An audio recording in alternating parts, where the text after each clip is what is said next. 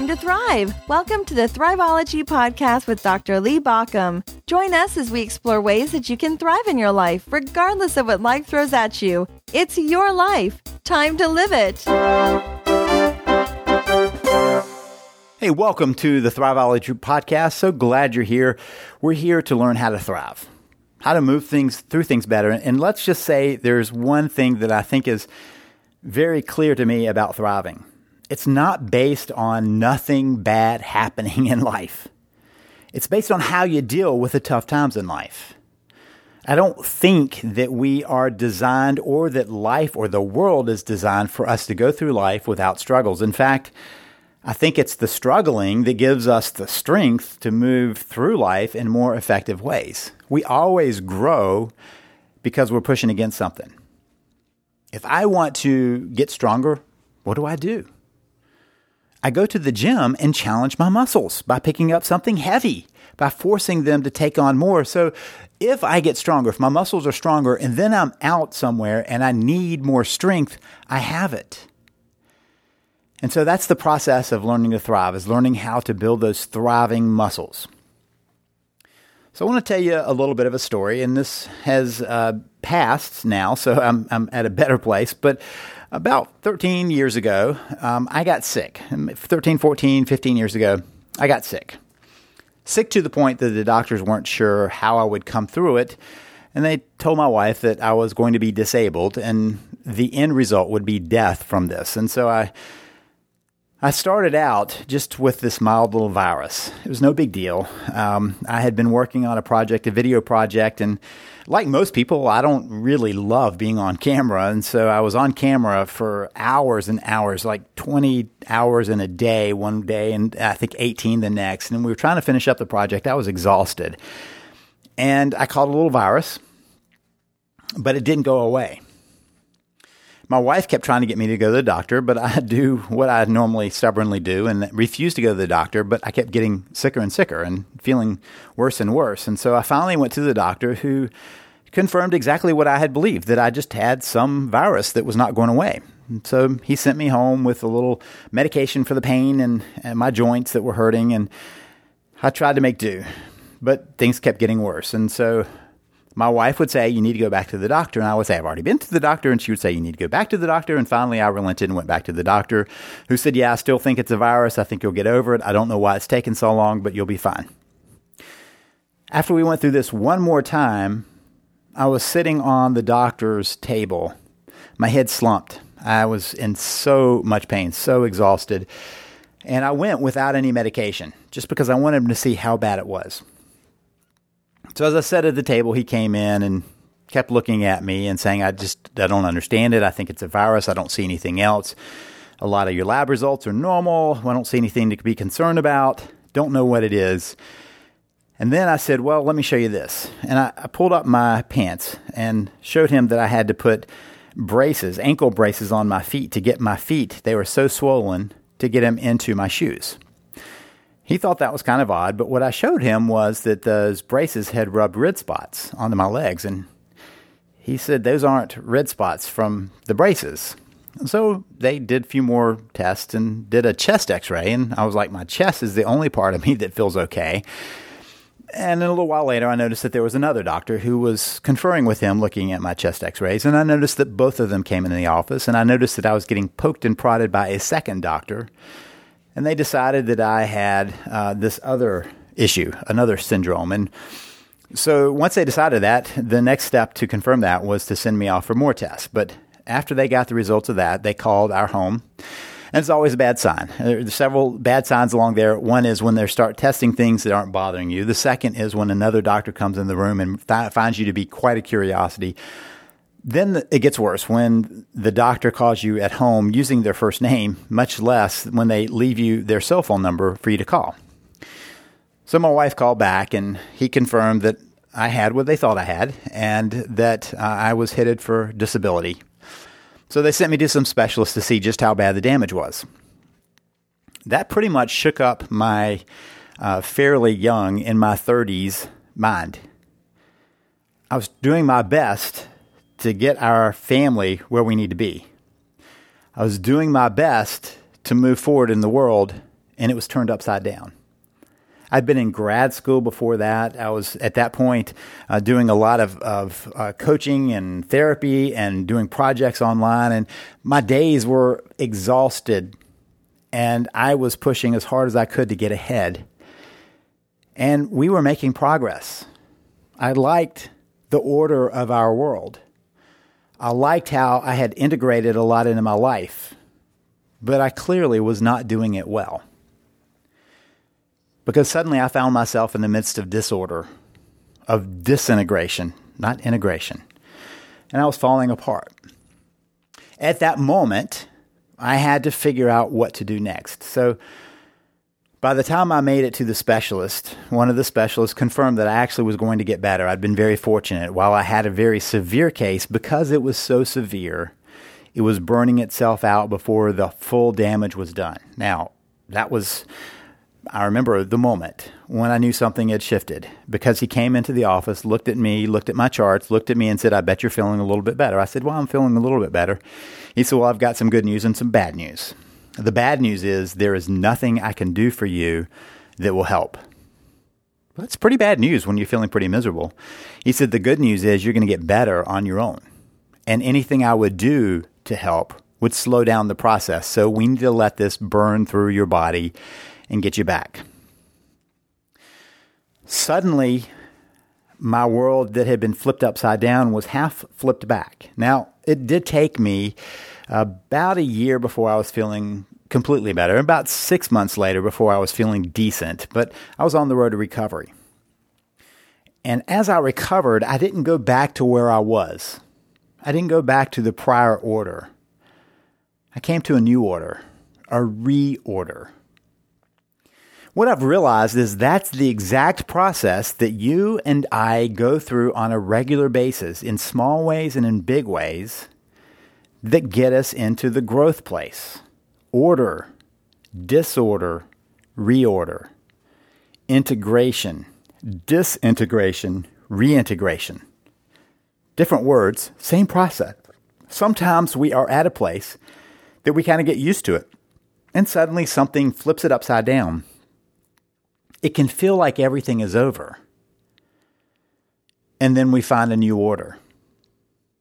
So think about how that happens or has happened in your life. It happens in everybody's life. A child's born.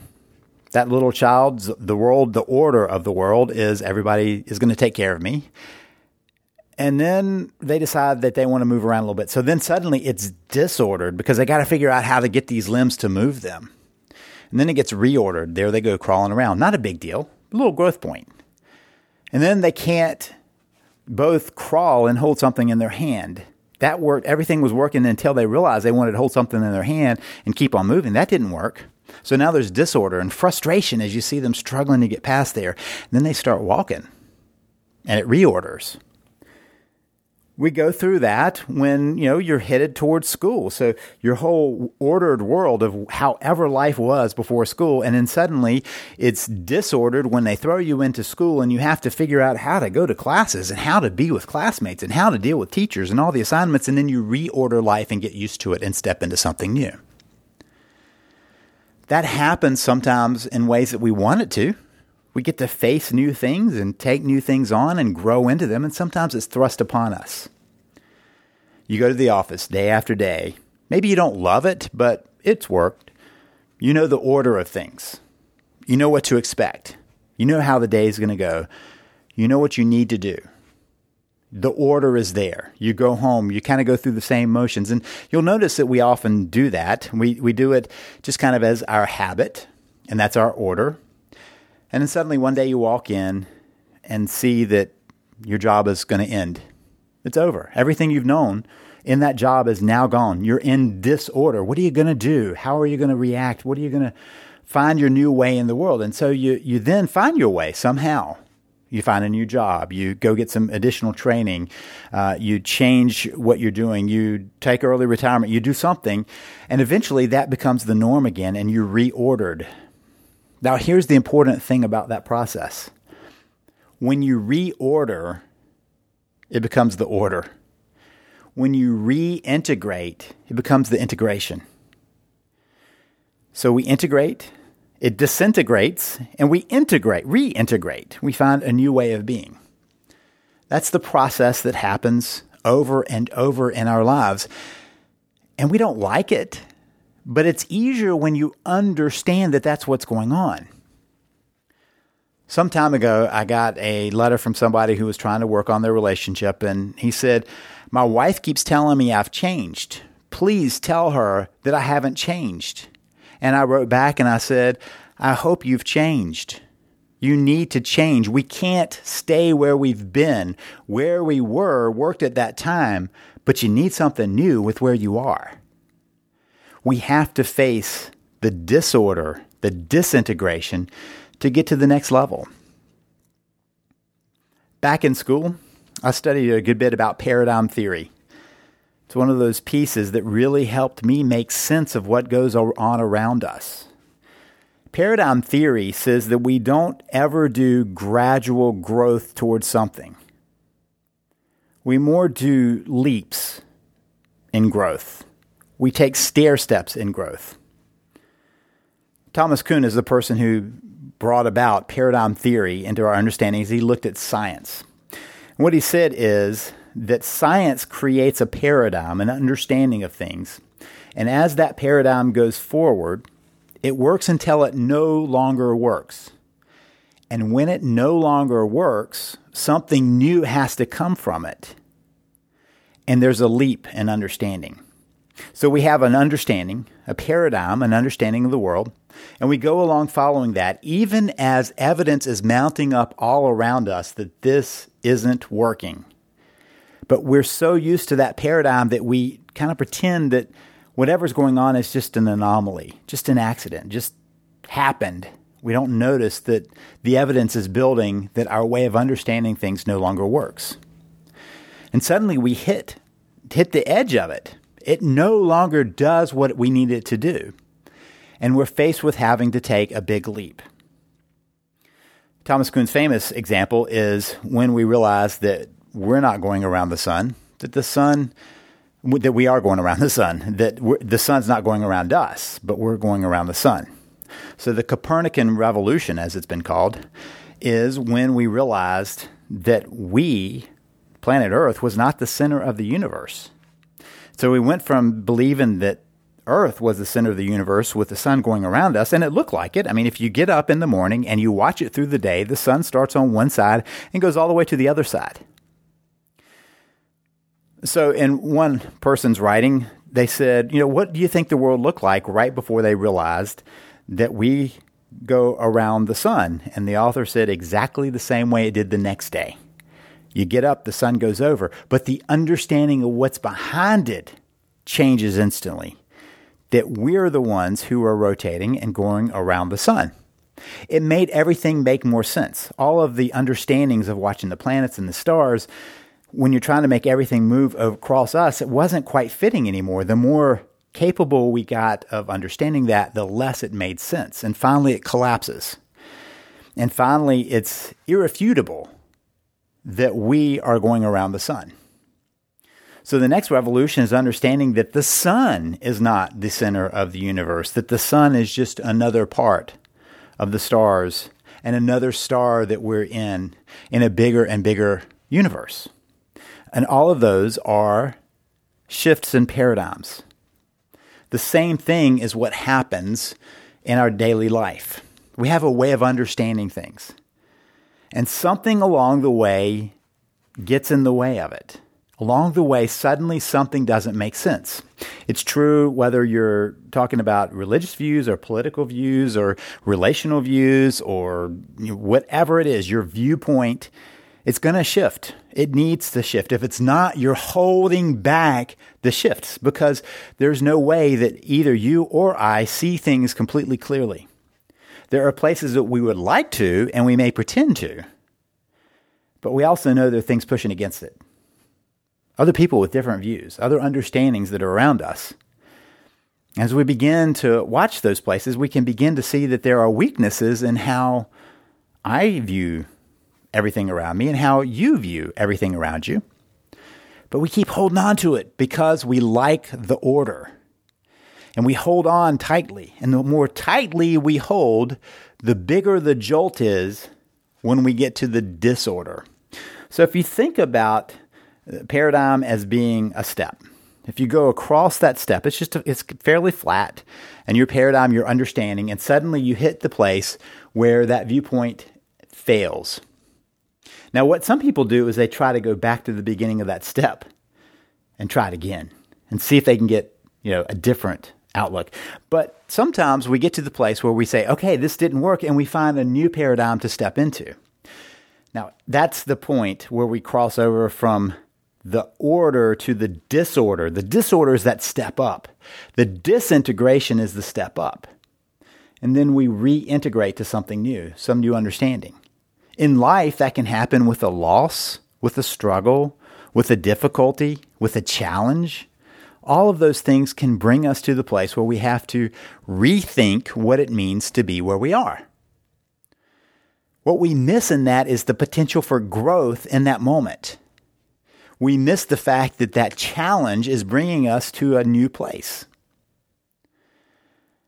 So if we step into the new paradigm, we come to a new order, which, by the way, only lasts until the next disorder.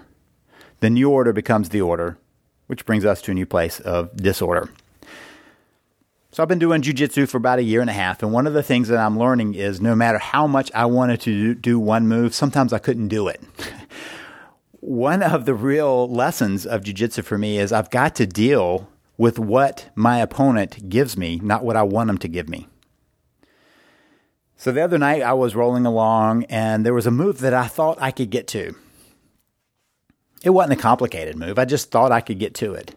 And I was holding on tightly, and I suddenly was aware that I was so trying to get to that move, and it was a place that I could not get to, that I was trying to hold on to my old order, my thought process of getting to that place.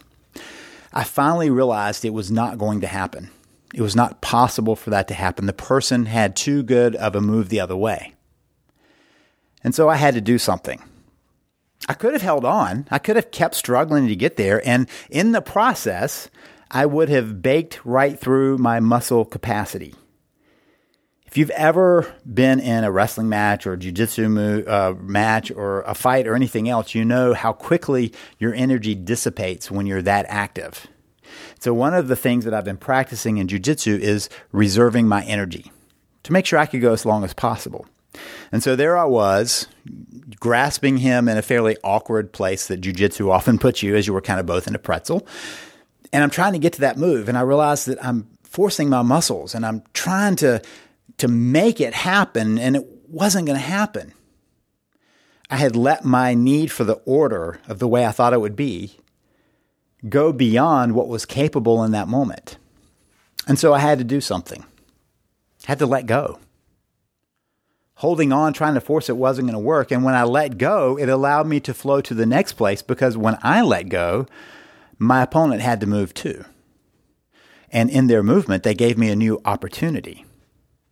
Now, in jiu-jitsu, the idea is that each of you are giving opportunities for the other person to do something else. And so it's kind of an interesting chess process. But think about that in terms of life. Sometimes we get so wrapped up in things going the way we think they ought to go that we can't let them go the way they're going. We try to hold on so tightly that we can't get beyond what we're expecting and what we're wanting to have happen. And then the possibilities begin to move in different ways to exhaust us, because we've missed the real possibilities that were there for the possibility that we wanted. So in jiu-jitsu, I was holding on too tight. I finally had to, instead of trying so hard, flow to the next possibility. And I really think that that's part of our task in life, is to see if we can get better at flowing from the order to the disorder, to the next order, from the integration to the disintegration, to the reintegration. If we hold on too tightly to the order or the integration, the disintegration, the disorder is going to be much more powerful and much more painful than if we recognize that we're headed towards something new. We may not know what it is, but we know where we're headed. I used to like to surf. never been great. I still would enjoy it, but I don't have much time to do that anymore. And when I would surf, one of the things I realized is that if I tried to surf some certain way and the wave wasn't going that way, I was wiping out. There's no way I was going to hold on to it. That sometimes what we have to do is see what life's given us and ride the wave. So what do? Well, when you're in the middle of order, breathe. When things are integrated, breathe. Take a break. Enjoy what's going on. Enjoy that spot, knowing that you're going to need that. You're going to need that place of rest in order to deal with what's coming next. So what happens when the disorder hits? You wait and look. It's going to come to you. That's the interesting thing about this. You don't have to go looking for the disorder or the disintegration. It will come to you. And when it comes, you wait. You let it come. And you look for the places where you can move to something else. And then comes the reorder or the reintegration. And when that comes, you step into it, knowing that something new is here. It may not be what you thought it would be. You may not be where you thought you would be, but you're somewhere different. And that different will be okay, because here's the interesting thing about that different place. It soon will be same. It soon will be order. Reorder becomes order. Reintegration becomes your integration. It's the norm now. You're back to that place where you go, okay, this is just the way it is. Just remember that then comes the disorder, the disintegration, and the process keeps circling. It happens all the way through our life, right to the end. That's the process. Order, disorder, reorder, breathe, wait and look, and step into. And then repeat. Integration, disintegration, reintegration. If this has been helpful, I hope you'll tell your friends about this. Pass it on to them. Let them know about the podcast. If you can, leave us a review in iTunes. That always helps. Or wherever you listen to the podcast. That always helps other people find us. But know that we're here for you as you continue to work to thrive in your life. This is Lee Baucom wishing you the best for a thriving life. You've